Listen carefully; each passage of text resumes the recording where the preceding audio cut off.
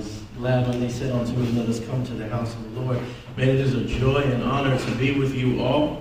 My name is Justin. I am one of the deacons at Cross Point, South Orlando, formerly Lake Nona, if you were around for those years. Man, it is a joy to be here with you, and a great honor to be here with you. My family grieves with you all, and grieves with Pastor Jeremiah as he goes through the loss of his father this week. So, man, just, I was listening to Jeremiah's sermon last week, and he mentions his father, that they went fly fishing and ate Oreos, which I myself can relate to. But dads, your presence is important, right?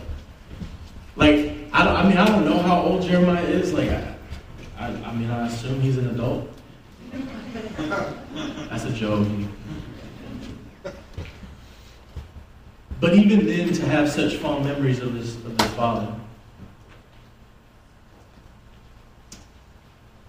it's important, man. It's important. So I'll leave that there. If that was for someone in here, then receive it. If not, I receive it unto me. Well, family, are you ready to study your Bibles? Yeah? All right, well, go ahead and turn to Psalm 121. As you do that, I want to frame up our time this morning. Whether you're new here or maybe you forgot. Last week, as a body, you began a series called The Songs of Ascent. Now, this title is more than just beautiful wordplay. This is an actual collection in the Bible. It is a group of 15 psalms from Psalm 120 to Psalm 134 that were sung in unison as a people during 3 separate pilgrimages to Jerusalem. The Israelites would leave their homes and go through the treacherous valley to the mountain of God in Jerusalem. And think of these psalms, these collections as kind of a mixtape, a playlist that they would sing together on their journey. And we still do that today, though, right, family? Right? Like, I don't know about you, but I can speak for me. Exercising is not a fun time for me. But back when I was taking these boxing classes in Kansas City, my coach would always fill the room with music. And it just made the war that was beating my body into discipline just so much easier.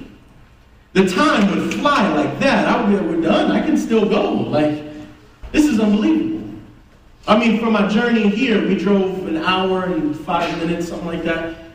And there was a playlist. I had already prepared a playlist of music that I wanted to listen to prepare my mind to be with you all, to prepare my heart and my soul to proclaim God's word. We still do this today, right? We listen to music to encourage us, to motivate us, to prepare us, to get us through. And so, much like how we do, the Israelites sang these songs to prepare their hearts and their minds and their soul for the journey to be with God.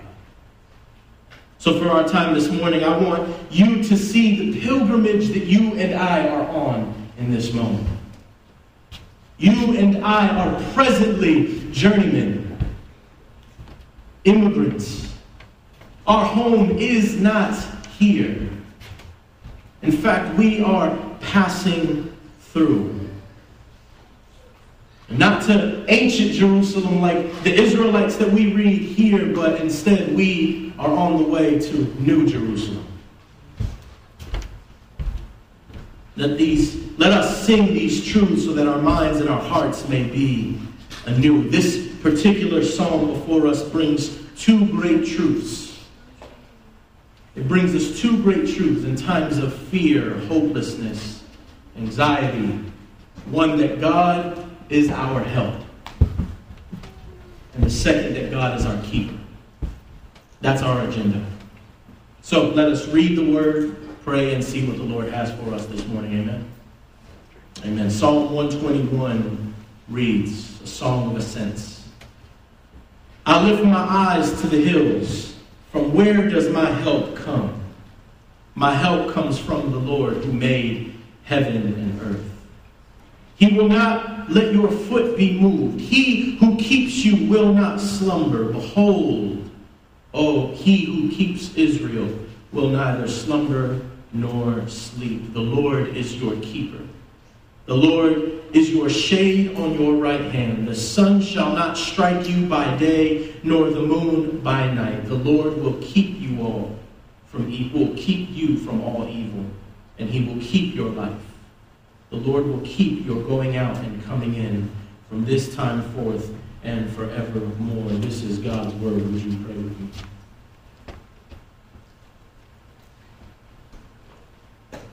God, we look to you in this moment of reverence that you are a powerful creator, that you have made all things, stitched them together with care and compassion, with love and power.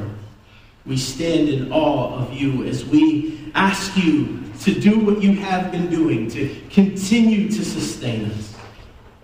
That as your word washes over us, it corrects us, positions us in the right direction, that it tears down forts and strongholds in our minds and heart, so that we may be used as vessels by you to do the same for others. God, we look to you for help. Would you gift me with clarity of speech and thought, and give the listeners with attentiveness and grace? We love you and we need you. In Christ's name, amen.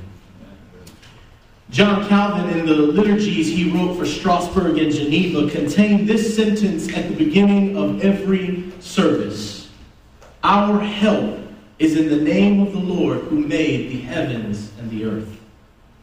Calvin knew that this sentence expressed the powerful truth that every believer needed to hear before engaging in worship. This statement is both a confession, a word of confession, and a word of praise. And when our lives are directed by this truth, there is no plan of evil that can overpower us, because our helper made the heavens and the earth. Family, I submit this question to you now: from where does your help come? And before answering, you might think of me asking you this question from this pulpit and your place in the congregation right now, and that might nudge you to say loudly, God. But if I can push you further, where do you find your sense of security truly? Look at your life. Does your life preach that your confidence is in the safety and security of God? I ask you that now. The Israelites at this time, they knew insecurity. Each year they traveled on foot from their homes 3 times to faraway Jerusalem as the Lord commanded them. And along this road, many threats were lying in wait: thieves in caves, heat exhaustion, slippery slopes. It was unpredictable, this journey that they were taking. What could happen to them in this journey? It was a treacherous path. I mean, can you imagine walking 80 plus miles on foot? This is you walking to Orlando. The path is dangerous.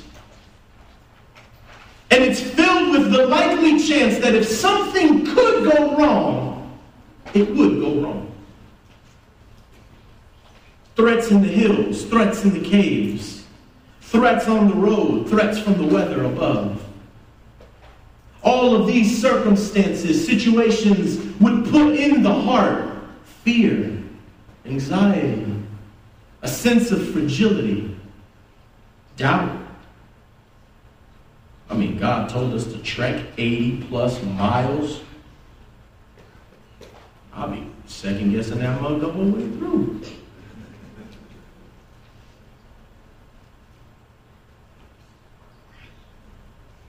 All of these things. See, but family, even these feelings of fragility, of fear, of doubt, they're all things we feel today, right? They're all things you probably presently feel in the moment. And though we don't take a pilgrimage to be with God in Jerusalem, we cannot say that today we find ourselves better off than they. As I said before, we're not on the road to ancient Jerusalem, but to the new Jerusalem. Our pilgrimage is much longer than theirs. Theirs lasted a couple days. Ours lasts a lifetime. And it's no less treacherous. Life, even on this side of grace, can still feel desperate, uneasy, uncertain. We still feel the fragility of our lives. We can have our whole world snatched, shot in a second.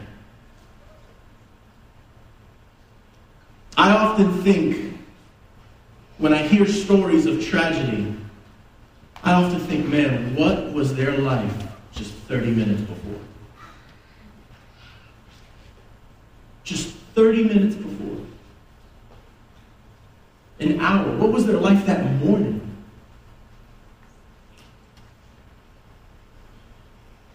Nothing is promised here. Which is why I ask you, family, from where does your help come? This is an appropriate question, a routine question we should ask ourselves. And the psalmist, he challenges us further, right? Than questioning the object of our sense of security, he also challenges our attention, our focus in the midst of the chaos. In the midst of the unease, he also challenges where we are looking. I lift my eyes to... Oh, baby, we family. You can talk back to me. I lift my eyes to the hill. From where does my help come? Notice two things, family, that the focus of our attention is important. And the admitting to need or help. Notice the hills. The hills being mentioned is intriguing to me. Because militaristically, being in the valley is the least strategic place of protection. Being surrounded by hills is easy pickings for an ambush of arrows. Many a war throughout history we see has been won because the losing side chose the valley.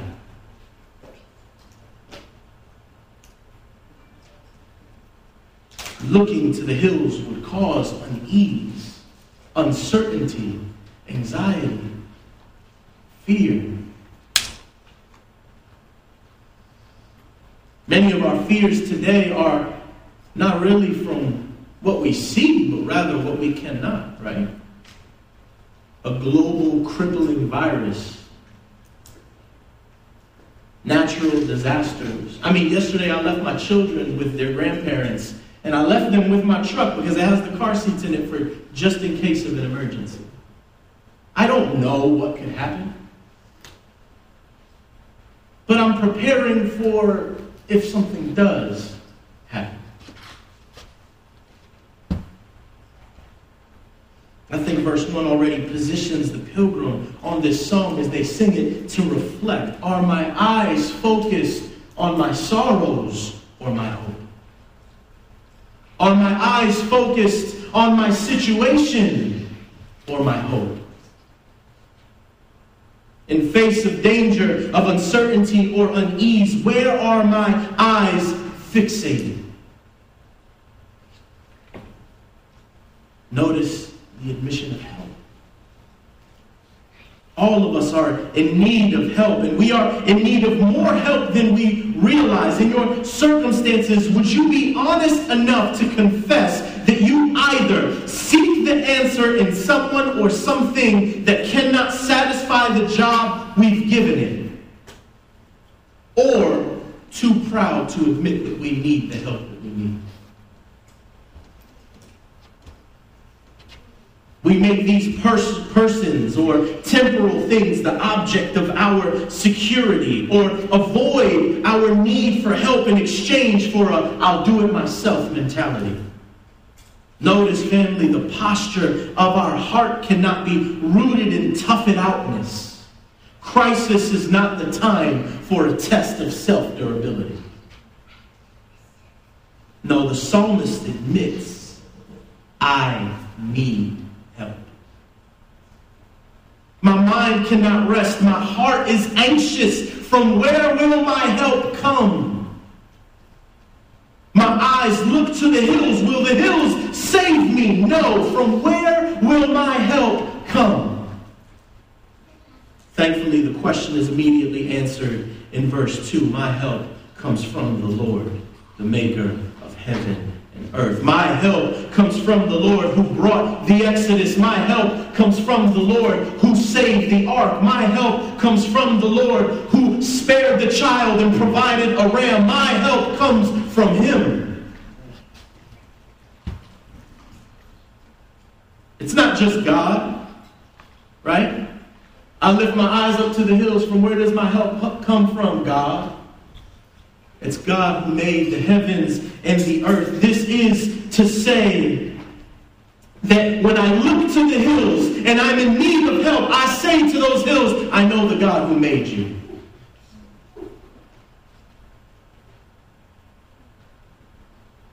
This way of speaking about God as creator of everything shows us that in no matter what we may need his help for, there is nothing outside his care.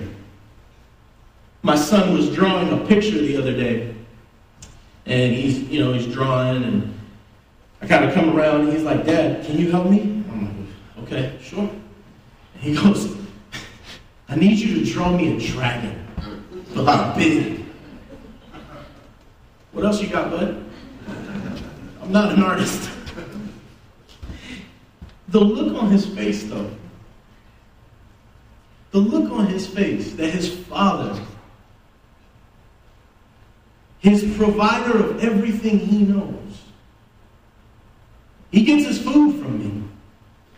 His playtime from me. His Bible studies from me. I change him. I feed him. I clean his bottom when he uses the bathroom. I am his source of everything. And this one simple thing I could not do for him. But not God. But not God. God is the creator of everything. There is nothing outside of his care. Nothing that surpasses his limits because he has no limits. He is an able God, a sure God. When the hills bring you terror, know, family, that every hill, God has established its height. He has named every blade of grass that lies on top, knows every rock that lies underneath it. There is a God who has made all things, and he is your present help.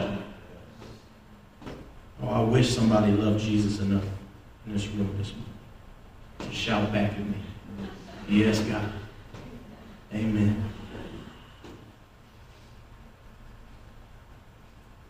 If you're here, family, and you're going through it,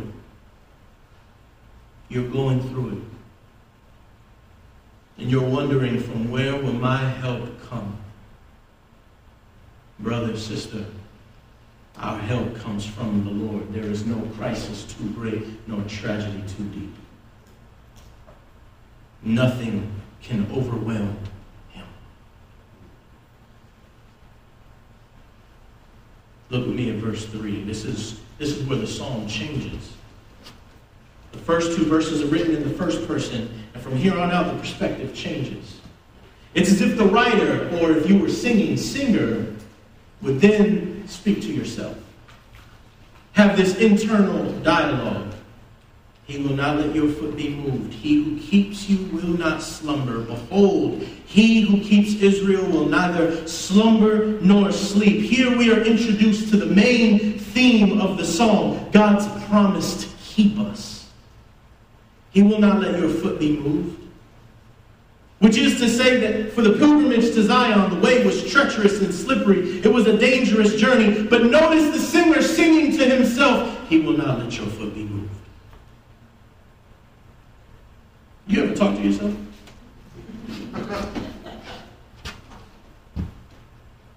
Charles Spurgeon says the most important daily habit we can possess is to remind ourselves of the gospel. That's not talking to yourself. We sing songs where we talk to ourselves. Sing like never before, oh my soul.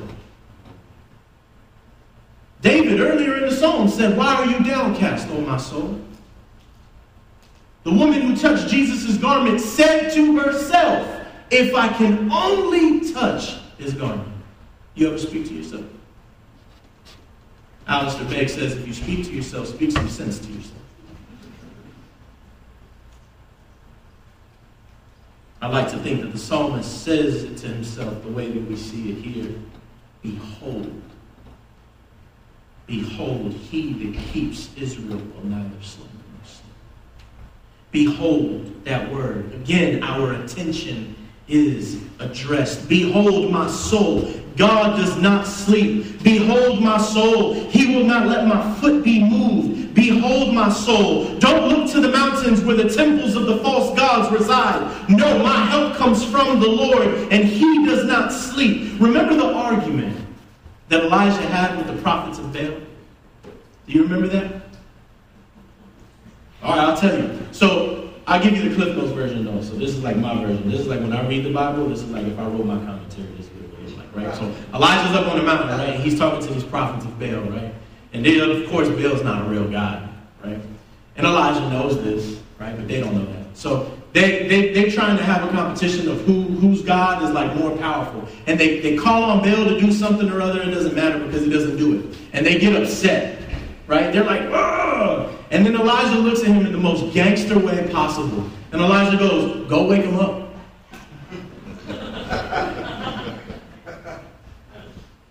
Read it. He says, go wake him up. What is he, sleeping? Your God is not real. But my God does not sleep. He does not slumber.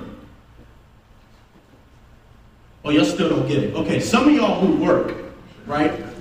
Y'all got jobs that you may be on call for, right? Has anybody got like an on-call job?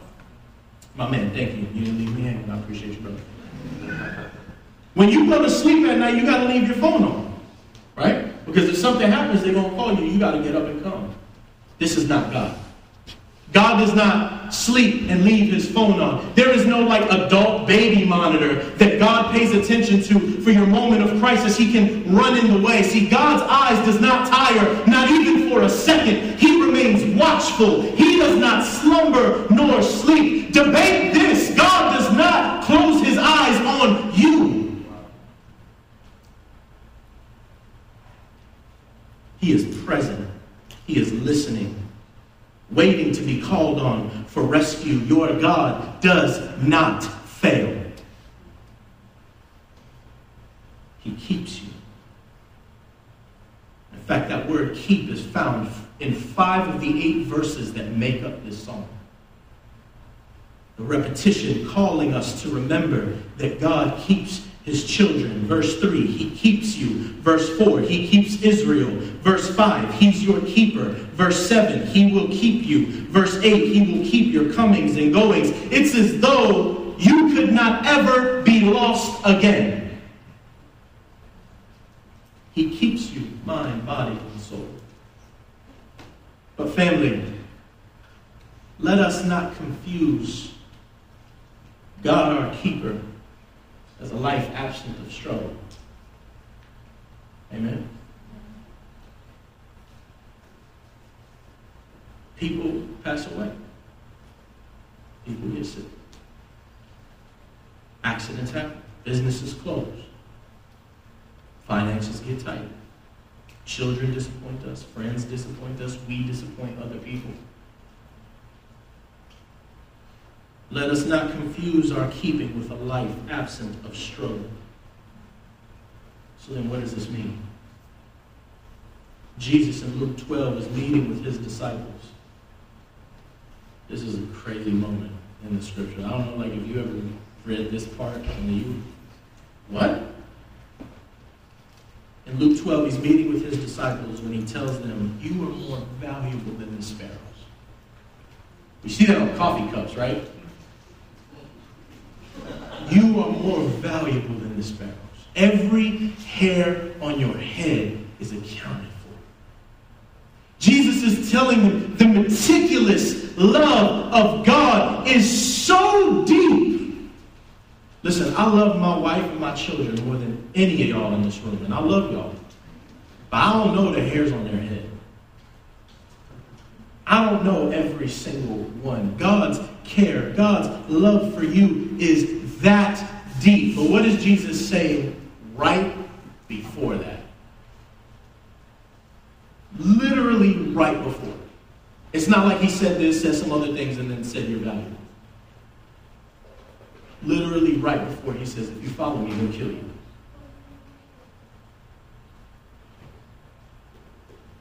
He says, don't fear the ones who can kill your body. Fear the one who can send your soul to the flames. See, God keeps your soul. Your soul is never lost. It's never cast away. God keeps you for all eternity. His. And you are more valuable than the birds. Every part of you is known by him. Fear not the valley of the shadow of death. God is with you. And when they persecute you for my name, fear not. I have you. Bad will come. But the bad we experience in this life, God intends for the good. How would Joseph sing this song? We saw it. When his brothers returned to him, he said, for the evil you meant for me, the Lord has meant for my good.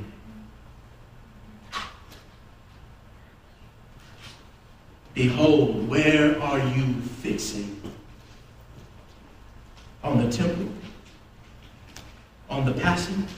Paul says, I can go through no hell here on earth that compares to the glory that awaits for me in heaven. All I have is Christ and Christ alone. Luther says the same things. He said, you can take my wife. You can take my children, my wealth, my health, and still I have Jesus. He is truly all I have. Family, this is where things go bad for us. If your dependence, if your confidence, if your security is found in anything other than God, if your confidence is found in your spouse, if your confidence is found in your children, if your safety is found in your wealth, if your dependence is found in a political ideology, if your dependence, your security, anything that you can cling your mind, your soul, your body to is found in anything other than Jesus, you have disaster. Because all those things will fail.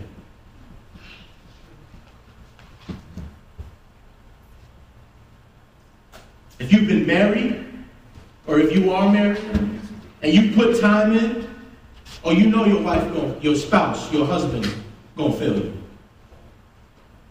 If you've been a parent for however long, my oldest is 6, you know your children will fail you.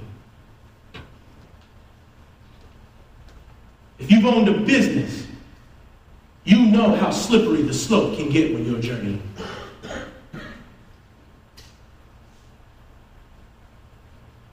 All those things fail.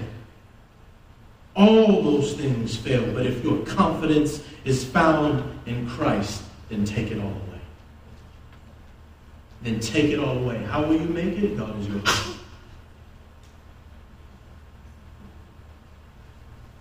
I'll close with the last verses 7 and 8. The sun shall not strike you by day, nor the moon by night. The Lord will keep you from all evil. He will keep your life. The Lord will keep your going out and coming in from this time forth and forevermore. Notice the contrast, the use of opposites, night and day, going and coming. If God is Lord of everything, then he is Lord of everything. Not just parts of your life. Church, this would suggest that God is more than a God who operates in the big details, the big workings of your life. God is bigger than a job promotion. But he's actually working every meticulous detail. Every defining moment is by his employ, his decree. Notice the language. He's Lord protector when you sleep, gracious to wake you up. He's God of brushing your teeth and eating your breakfast. His love is present when you have your midday crash and eat a cup of coffee, your ride home from work, your goings and comings at work. God is God always. And this is a kindness to you. This is out of love for you, family. The love of God towards us is shown in his Son, keeping us until the day he returns to bring us home with him, keeping us hidden in the hand of his Father. And who can pluck us from that hand? Who can remove us from his grasp? No one, not you, not me, not no one. Oh, this is exciting. This is exciting because it's not up to you to be kept. It's not up to you to be kept. You have been called, saved, justified, glorified in Christ Jesus, who has rescued you, who was a propitiation for your sin, took your wrath that you deserve, and forevermore secure in the hand of his Father. Oh, I wish you were excited about that. Because it's not up to you. It's not up to you. God has set you aside for himself forever. How can this be? Oh, because of Christ. You and I came to this world broken, sinful. There was a great chasm between us and God. We could not pass. We didn't have the means. We didn't have the strength, but God made a way. He sent his Son. He took your sin, pinned them to the cross. Oh, then the bridge was made for you and I to move from enemies with him to now family with him. Family. Family. God is keeping you everywhere that you go, because when trouble comes and you look to the hills on your left and you look to the sun on your right and you ask yourself, because talking to yourself is godly, and you ask yourself, from where does my help come? Oh, it comes from the Lord. And you will be kept. Your foot will not slip. You are held fast forever and ever. Fix your eyes on Jesus, church, and I'll leave you with this. His power to save is mighty. Pray with me.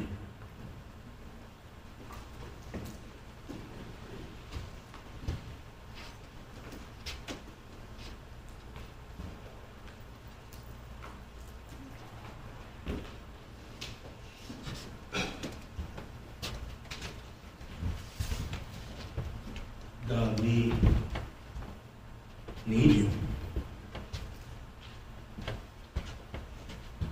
And in our great need, we find that you are a present help.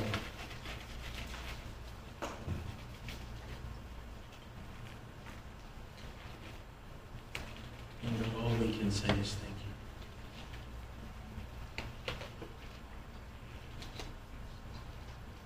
Thank you for the gift of the cross. Without it, any of this is meaningless.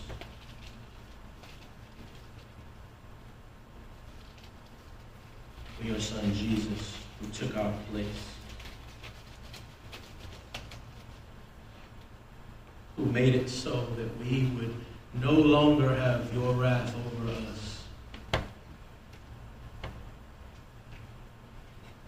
have been adopted by you. Like a good father, you keep us under your protection. You keep us as we journey, promising the completion of our run.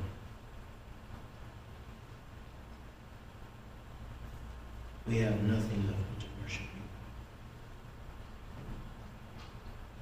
you. In Jesus' name,